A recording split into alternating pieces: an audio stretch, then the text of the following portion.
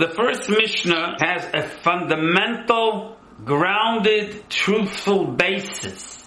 It's not just some philosophers sat down and came up with ethics. This, what we are going to learn here in Avos, is the core, which comes from Sinai. And he starts off, Moshe Kibel Torah Sinai. Moshe received the Torah from Sinai. That's where it all begins. If a person denies this fact of Moshe Kibel Torah Sinai, then that's not a Jew. This is the ABC.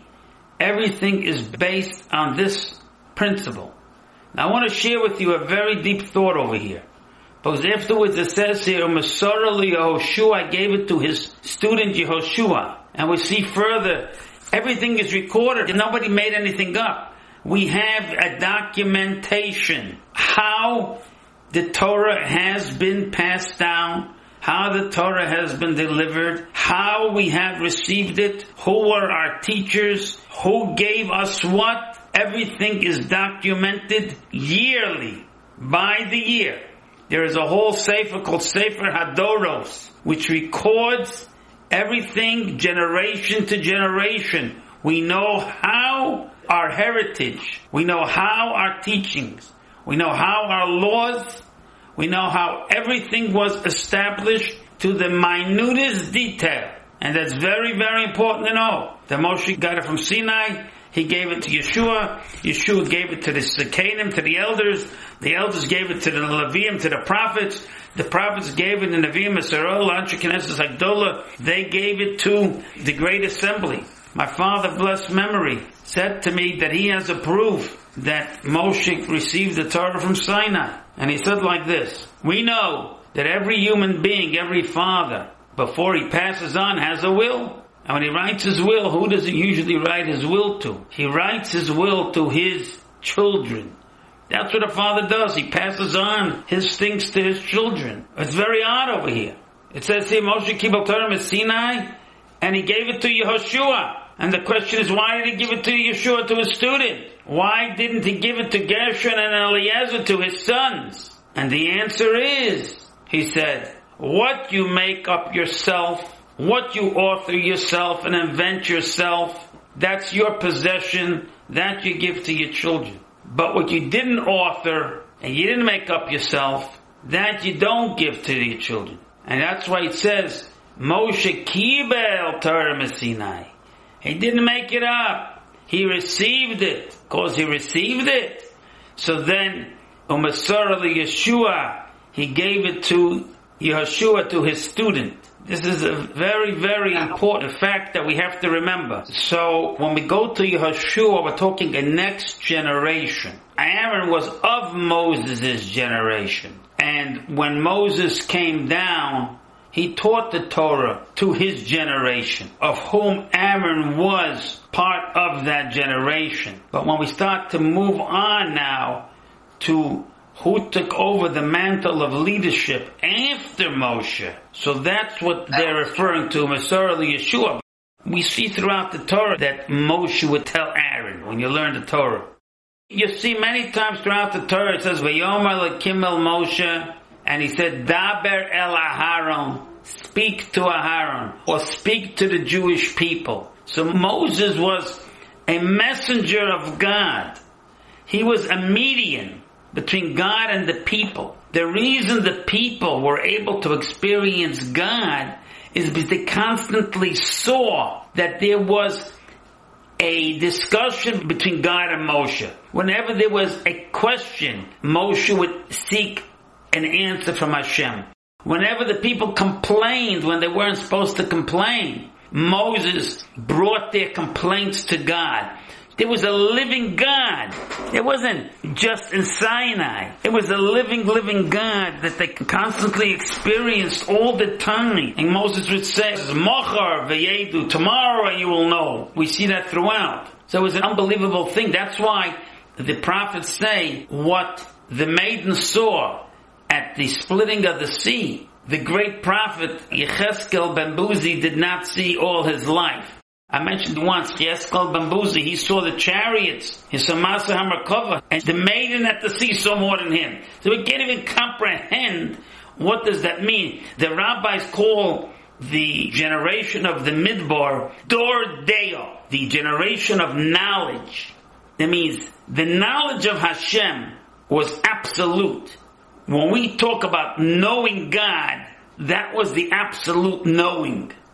Because they lived it, they experienced it, they saw it, they received it, they heard it, they felt it, they felt the protection, they felt the sustenance, they felt everything. They were a godly nation, they were surrounded by God. 40 years in the desert was plowed into them. They were purified for 40 years. This was baked in. They went through a purification process, a purification system before they entered into the Holy Land. And throughout that period, they came to understand what it means to honor God's word and listen.